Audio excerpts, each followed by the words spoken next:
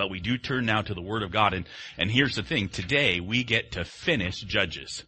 I hope there's an hallelujah, because this has been a very sobering book in some ways, as we've seen how people do what's right in their own eyes, even us.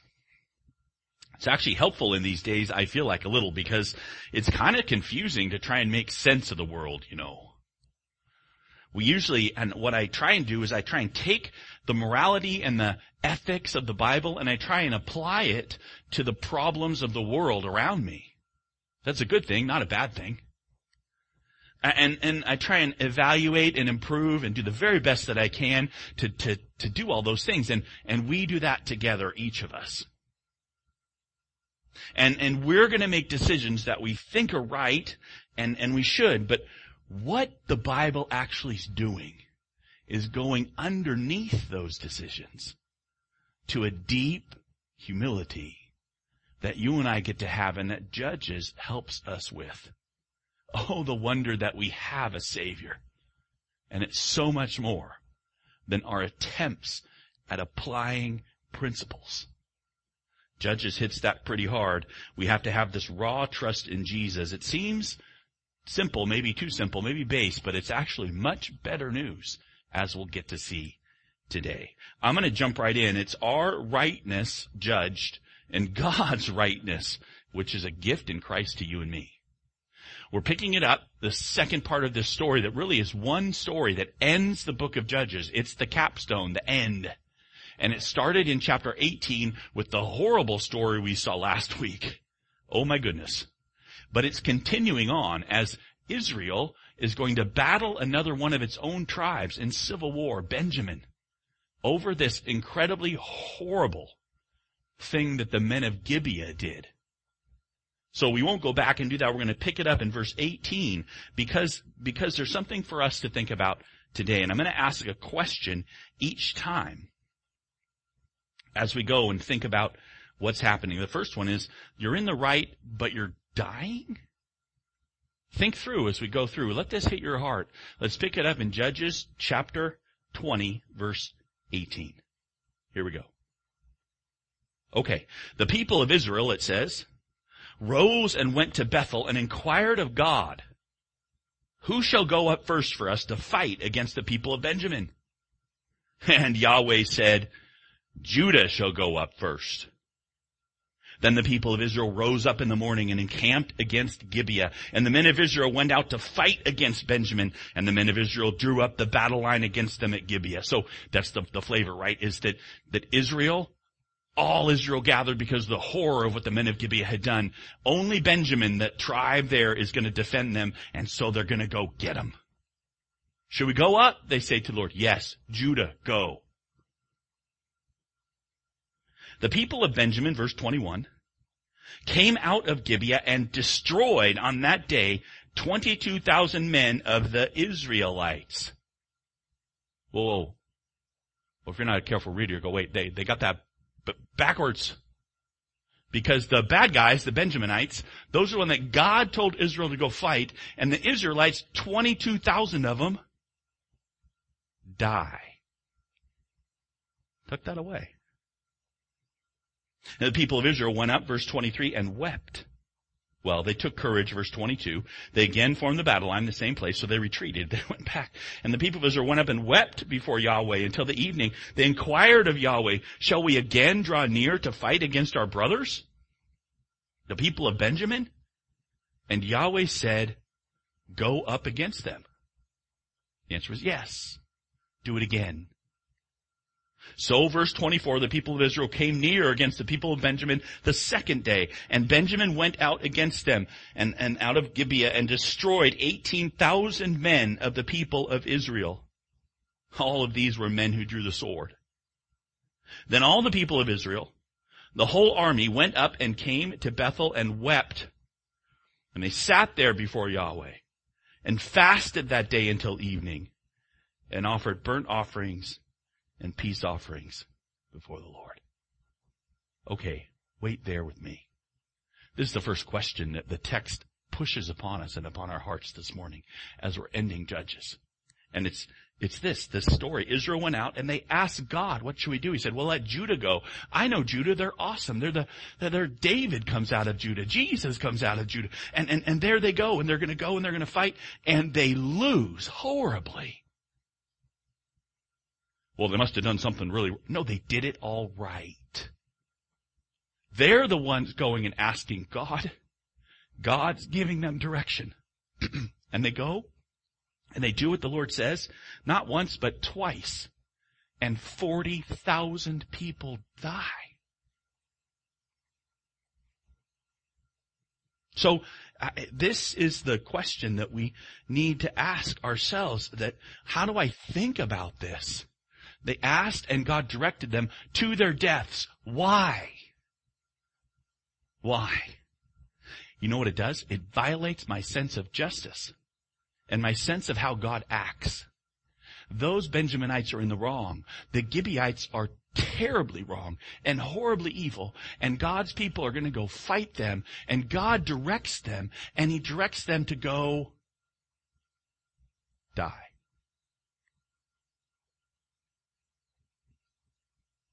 What should I think about this?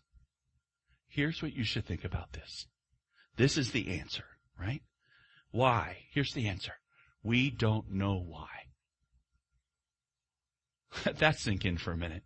I'm a pastor. I'm here to give you answers. I'm here to say, yeah. Do this and God will bless you. Go over here and you do. No, here's the thing. God is actually God. He is divine. His ways are His ways, and they are deep ways, and they are beyond us, and we don't understand, but we think we should. And what I think is, well, I can use the Bible, and then I can, because the Bible is like a handbook to God. And then Judges comes along, and a passage like this comes along, which is in the Bible, to make you see you don't understand God. He's deeper than you. His ways are not our ways. This is pushing me, and you too, us together, to be humbled. You know, God says that He will protect us and keep us. But I get in my head what I think protecting and keeping is. And so then I guess a dear friend who gets cancer, and I'm like, well, the Lord is going to bless that person and heal them, and then the Lord doesn't. Well, they must have had some hidden sin in their life. They must have been a judgment. And I make up reasons in my head why something might happen to somebody. And they're not right, are they? Here, Israel did it right. They went to the Lord. The Lord directed them. And where He directed them was for His purposes. And I would even dare say, for our instruction. They died. It's uncomfortable. I want God to be accountable to me and understandable by me and always acting by what's best in my judging. And you got to get this niggle that my judging, and maybe yours, is not what it should be. Well, again, you know this. If you've had a loved one die, if you've seen drugs claim a child, if you've been treated wrongly without justice, and you're the Lord's, His ways are under ours. Oh, He is God. Okay, so that's the first one, just to make us unsettled, and it's unsettling. It keeps going, right? Because next question I have is from the text, is God in an ambush? Keep going with the text, verse 27. This one I'm not going to read the whole thing. It's really long in these things. I don't want to drag you through 2 chapters, but I want to correctly get it for you. It starts off like this in verse 27. The people of Israel inquired of Yahweh, for the Ark of the Covenant was there in those days, and Phinehas, the son of Eleazar, the son of Aaron, ministered before it in those days, saying, shall we go out once more to battle against our brothers, the people of Benjamin, or shall we cease? And Yahweh said, go up, for tomorrow I will give them into your hand. See, all that God says is true. He directed them to do it, and now He's actually saying, I'm going to give them into your hand. Finally. And I realize this heavy emphasis on they are asking God, and they're asking the right place, and they're at the ark, and they've got the faithful minister, and there it is. And so here's the word. And now it's going to happen. So verse 29, So Israel set men in ambush around Gibeah. And the people of Israel went up against the people of Benjamin on the third day and set themselves in array against Gibeah, as at other times. So finally, this third time, right? Where God says, okay, I'm going to give them into your hands. But then what you hear is that they decide, we're going to set an ambush. Was that from the Lord? No. No evidence from the text at all that it was. But they're like, okay, we've got a stratagem now. Now we're going to set the line like it was before. And that's what they did. I won't read it through with you. You can read all the tactics through the rest of this chapter. But here's what they did. They set, just like they did before. And they waited for 10,000 of them there. They waited for these Benjaminites to come. And boy, they are battle hardy. They are ready to get them. They've got those 700 guys, right, that can throw a sling and hit a hare. And so they come out and they start to engage them, and Benjamin, like before, starts to win. But they don't know that gathered around on the outside, they have men in ambush. Israel does. And then what they do is they send some of the men in ambush. When the Benjamin army comes out, they send them into the city. And they send up a big smoke fire thing. And the Benjaminites look back and they realize, oh no, they've taken the city. And then as soon as the smoke thing went up, the people who were running and Israelites trying to drag them out and pull the army out, they turned around. And all the people on the flanks, and they crushed them. Like a bug. So you have this thing where they lost heart, and they're running, and the Benjaminites died. And it ends up this way there in Judges 20 verse 46. So when all that fell that day of Benjamin were 25,000 men who drew the sword. All of them men of valor. Except for these 600 men, they turned and fled towards the wilderness of the rock of Rimnon, and they remained at the rock of Rimnon for 4 months. And the men of Israel turned back against the people of Benjamin and struck them with the edge of the sword, the city, and the men and the beasts, and all they found, and all the towns they found, they set on fire. So what you had is this massive 400,000 army of Israel finally crushes the army of the Benjaminites. And they kill them all. 25,000 plus Benjaminites. 18,000 on the field, men of valor, 5,000 on the highways, 2,000 as they were chased, all except these 600 of them that went up and hid at this rock, and they stayed up at this rock. And then all the Israelites went back and they killed everything. People, animals, burned cities. Here's the question, right? If God said he was giving them into their hand, and yet the whole action was their ambush was what worked, who really did it? Who really did it? If God says he's doing it, but then I do it, who's right? And I would say in the moment, the Israelites think they've done it. They thought out the ambush. They executed it. It went like they thought it would. And then they went and just slaughtered. I'm not sure that's good, by the way. And in our heart, we start to say, you know what? God helps me, but I do it. We don't say it so boldly, but we really think God helps those who help themselves. Yeah, God said do it, but then I put in the sweat and I put in the effort and then it'll go my way. What really is needed is asking God for help, but then making the best effort because God rewards those who help themselves. And here, that piece that you might think here, is that true? Who do you believe? If you believe the text this morning, the text said, God said, I will deliver them into your hand.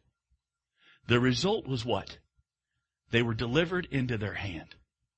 Who did it? God did it. It's fun to look at the means, and sometimes we like the means, and we like to say, hey, how did God do something, or how did he do this, or how did he do that?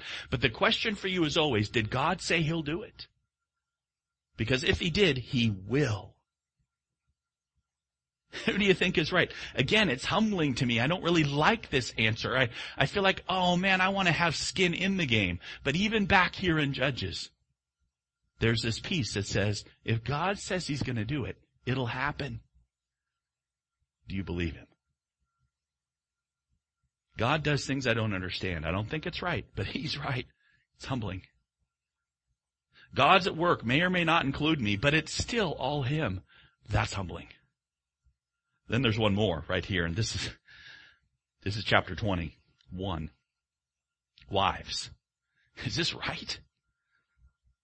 So, again, now they're not really asking God now, but they've got the cleanup. They've killed all these people, and now they've got to deal with the aftermath, the Israelites do. There's a problem. We'll get to see what it was. Here it is. So now the men of Israel had sworn at Mizpah, no one of us shall give his daughter in marriage to Benjamin. And the people came to Bethel, and they sat there till evening before God, and they lifted up their voices. They wept bitterly. They said, "Oh Lord, the God of Israel, why has this happened in Israel that today there should be one tribe lacking in Israel?" You see what they're doing? So they went up to fight, and I'm not sure that it was right, but they asked God. God said, go send Judah first, and they lost a ton of people, and then they lost more people, and finally they did. And when they did, they got so exuberant and so angry, they killed them all. There's just a little group of 600. Now they're saying, oh, what a terrible thing that Benjamin's gone. You killed him. So the next day, it says in verse 4, the people rose early and built there an altar and offered burnt offerings and peace offerings. And the people of Israel said, which of all the tribes of Israel did not come up in assembly to Yahweh? For they taken this great oath concerning him who didn't come up to Yahweh in Mizpah, saying he shall surely be put to death. And the people of Israel had compassion for Benjamin their brother. They said, one tribe is cut off from Israel this day. What shall we do for wives for those who are left, since we've sworn by Yahweh that we won't give them any of our daughters for wives? What? Okay, here's information you don't know. While they went to war, and while they were going to fight against Benjamin, they made all these oaths. Why? I don't know. They just wanted to show their compassion and commitment to God, I suppose. It's not their yes being yes and their no being no. And one of the oaths was, if anyone doesn't come and fight with us, we're going to kill him. What? Why? Well, it sounds kind of good. And then no one's going to give his daughter in marriage to Benjamin. Why? Well, sounds good. Those guys are terrible. They do bad things. Not all Benjamin, just this town of Gibeah. But they'd made this, right? They'd made this great oath. Why? They'd killed all the women and children, by the way, of Benjamin. Why? God didn't tell them to. You see, when they had this passion, I think they had the Lord's thing, and then they stepped and did things, and some of the things were what the Lord said to do, and the Lord said he'd give them. But then some of the things they do, it's like, why did you do that? And the answer really is, well, it just seemed right. It seemed to go along with the general flow of what we were supposed to do.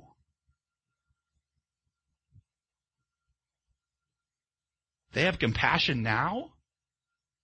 Well, yeah, we should also have compassion, right? And so you start thinking, oh no, this is a terrible thing, and now I feel bad, and now I want to make this right.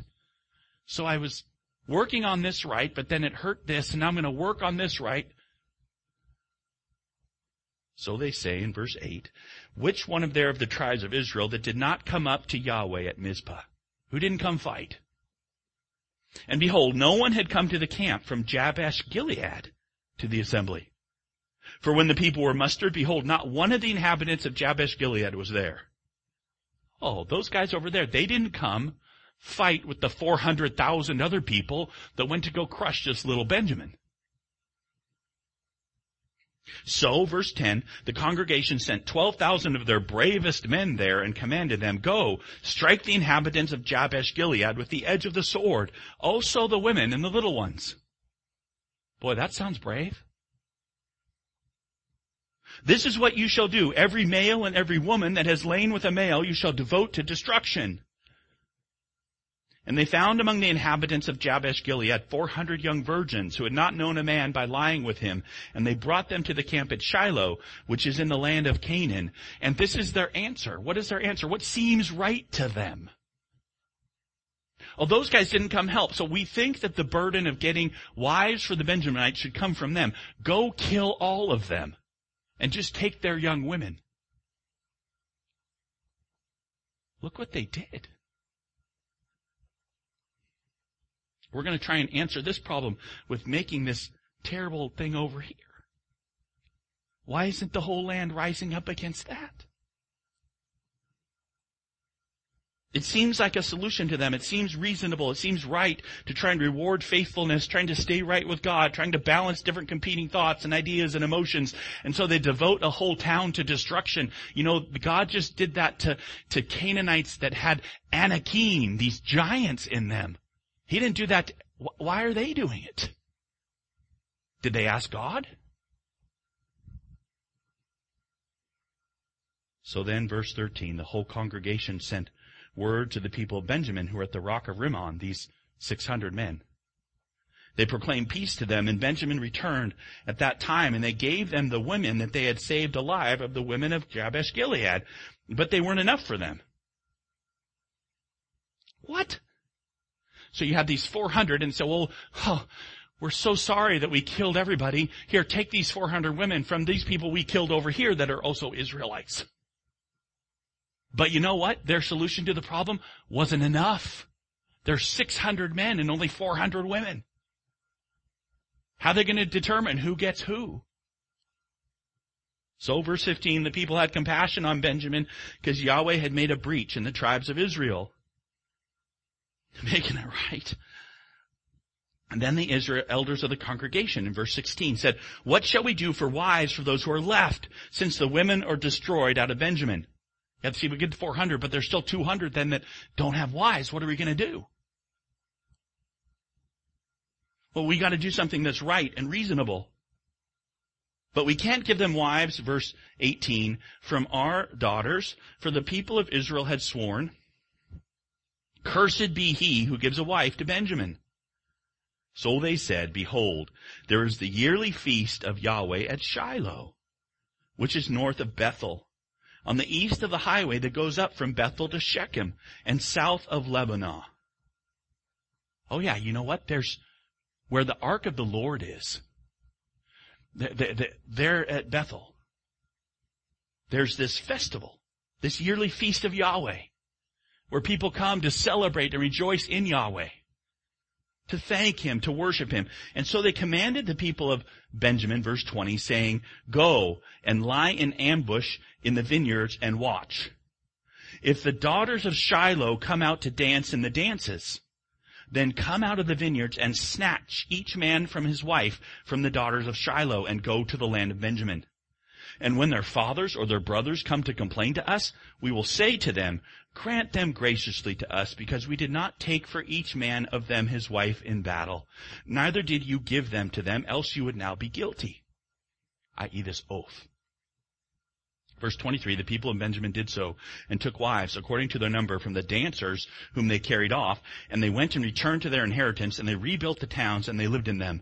And the people of Israel departed from there at that time, every man to his tribe and family. And they went out from there, every man to his inheritance. And don't let the language fool you. This is ridiculous. What?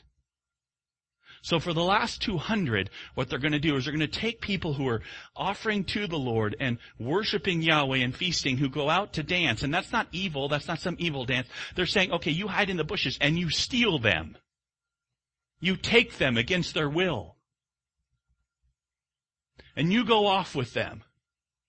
And then we'll tell the families of the people who just lost their daughter to, oh, it's okay. No worries. Your oath has not been broken. I don't care about my oath. What about my daughter?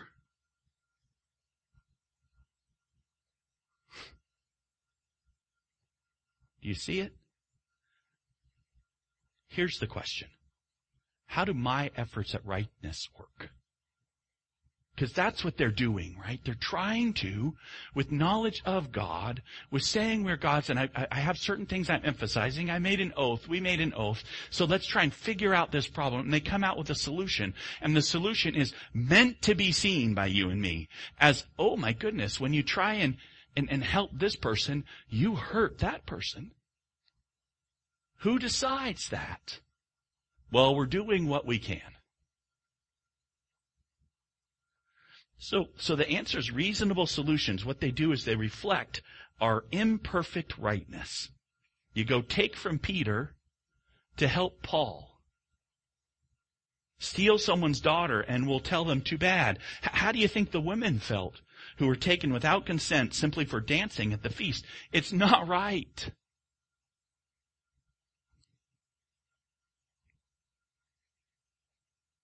Doesn't it feel just a tiny bit like the reason why they went to war in the first place? Do you see what a state we're in? This is Judges. This is what it is. This is the ending of the book. These decisions that are being made in light of trying to be right, in light of trying to be honorable, in light of trying to do all the right things. And what you're being shown by the Bible is that your attempts at it, the very best of the people who are God's people, are asking God in His favor. They still can't make the right things that don't show the imperfection of our tries at righteousness. In fact, that's the last verse there, isn't it? Verse 25, in those days there was no king in Israel. Everyone did what was right in his own eyes. Our rightness presumes on God. We put weight on our actions. It's never fully satisfying. That's what we ended with here. Right? Here is, in the Bible, we see perfect rightness. Who is He? It's one who didn't think of himself at all, but he perfectly served. He perfectly judges. He sees it all because he knows the future and the past. He knows every action that'll ever happen. We know Him. His name's Jesus. He is not you. And what we have in the Bible is this incredible message that the perfect rightness of Jesus Christ, one who doesn't have any spot and blemish, one whose actions are always thought out, one whose rightness is always true, one who isn't streamed through with imperfection ever. His righteousness is simply given to you. That's the message of the Bible. That you and I, if we're able to sit down and say, okay, I agree, Dax, I agree that my tries they hurt people even when I try and help. And I can try and argue that I did the best for the most number of people, or whatever logical reasonableness I'm going to make in my mind to justify my actions, to judge. But at the end of the day, the judgment that God has is that you are judged. Is that I am judged. The law comes down on you and me and says, guilty. The hope that we have, even as we try to do the best that we can, is not that our best that we can gets judged, but that someone who is perfect gives His perfection to us. There is that person. Jesus Christ forgives your sin. And the God, who's the Father in Christ, has provided Him that we might be loved and in Him forever. This is the message. When life doesn't make sense, it makes sense to God. And the message of Judges is that God delivers the undeserving. That's what we've seen all the way through, right? If you take Judges, and this is the end of our walk through this book, it has been a humbling journey. And because we're tempted, I'm tempted all the way through to say, well, I'm going to try and be like the saviors, be like the deliverers, be the good judge. And then we see these judges, and they're kind of not people you want to necessarily be like. I mean, it's true. Remember Ehud? He was left-handed. That's kind of cool. But what he did with his left hand was sneak in and stick a dagger in the belly of some king. Or then there's Barak, who didn't really want to go and follow the Lord. He meant, hey, only if Deborah comes with me. Or there's Gideon, who was so afraid, he kept asking God over and over if God was really with him. Or there's Jephthah, who made the vow. Remember the vow? I'll kill the first thing, Lord, that comes into my sight. And here comes his daughter. Don't do that. And then there's Samson. Oh, Samson. Oh, my goodness. Keep your daughters away. And all the way through, these human people that God uses because God is good and God is amazing and God delivers. That's the message. But don't you dare think, oh, here's the example for you to follow, to be like them. Oh, no. That's a trap. We come back and say, oh, my God, my righteousness so poor. My decisions, even the best ones, so imperfect. What I need is a Savior. What we need is a King. And we have one. Stay humble, precious people. And in our humility, in this amazing thing where the world doesn't go like we think it does, even really doesn't go like you think it should go. Oh, that we have this incredible Savior who holds us in his hand, who is perfect, and who never ever gives up on you and me. Trust him. Help each other to trust him. This is what it's about. Come in your failed wrongness. Trust the one who knows the future, who loves you, who forgives you. He is yours and mine today. Jesus. Let's pray. Lord, this book has been hard. Forgive me, forgive us, Lord, that what we really want is for us to be the Savior. What we really want is for us to make the right decisions, for us to be exalted, for us to be high. So, Lord, today we confess we are low. In our best thoughts, we judge each other wrongly. In our best moments, we hurt as much as we help. Forgive us, Lord. Thank you that you provide for us every day. Lord, we pray that your kingdom would come, the kingdom of righteousness, with Jesus our King. And Lord, we praise you that you forgive us, that you love us, that you have us. We trust you to do what you will. It's in Jesus' name we pray. Amen.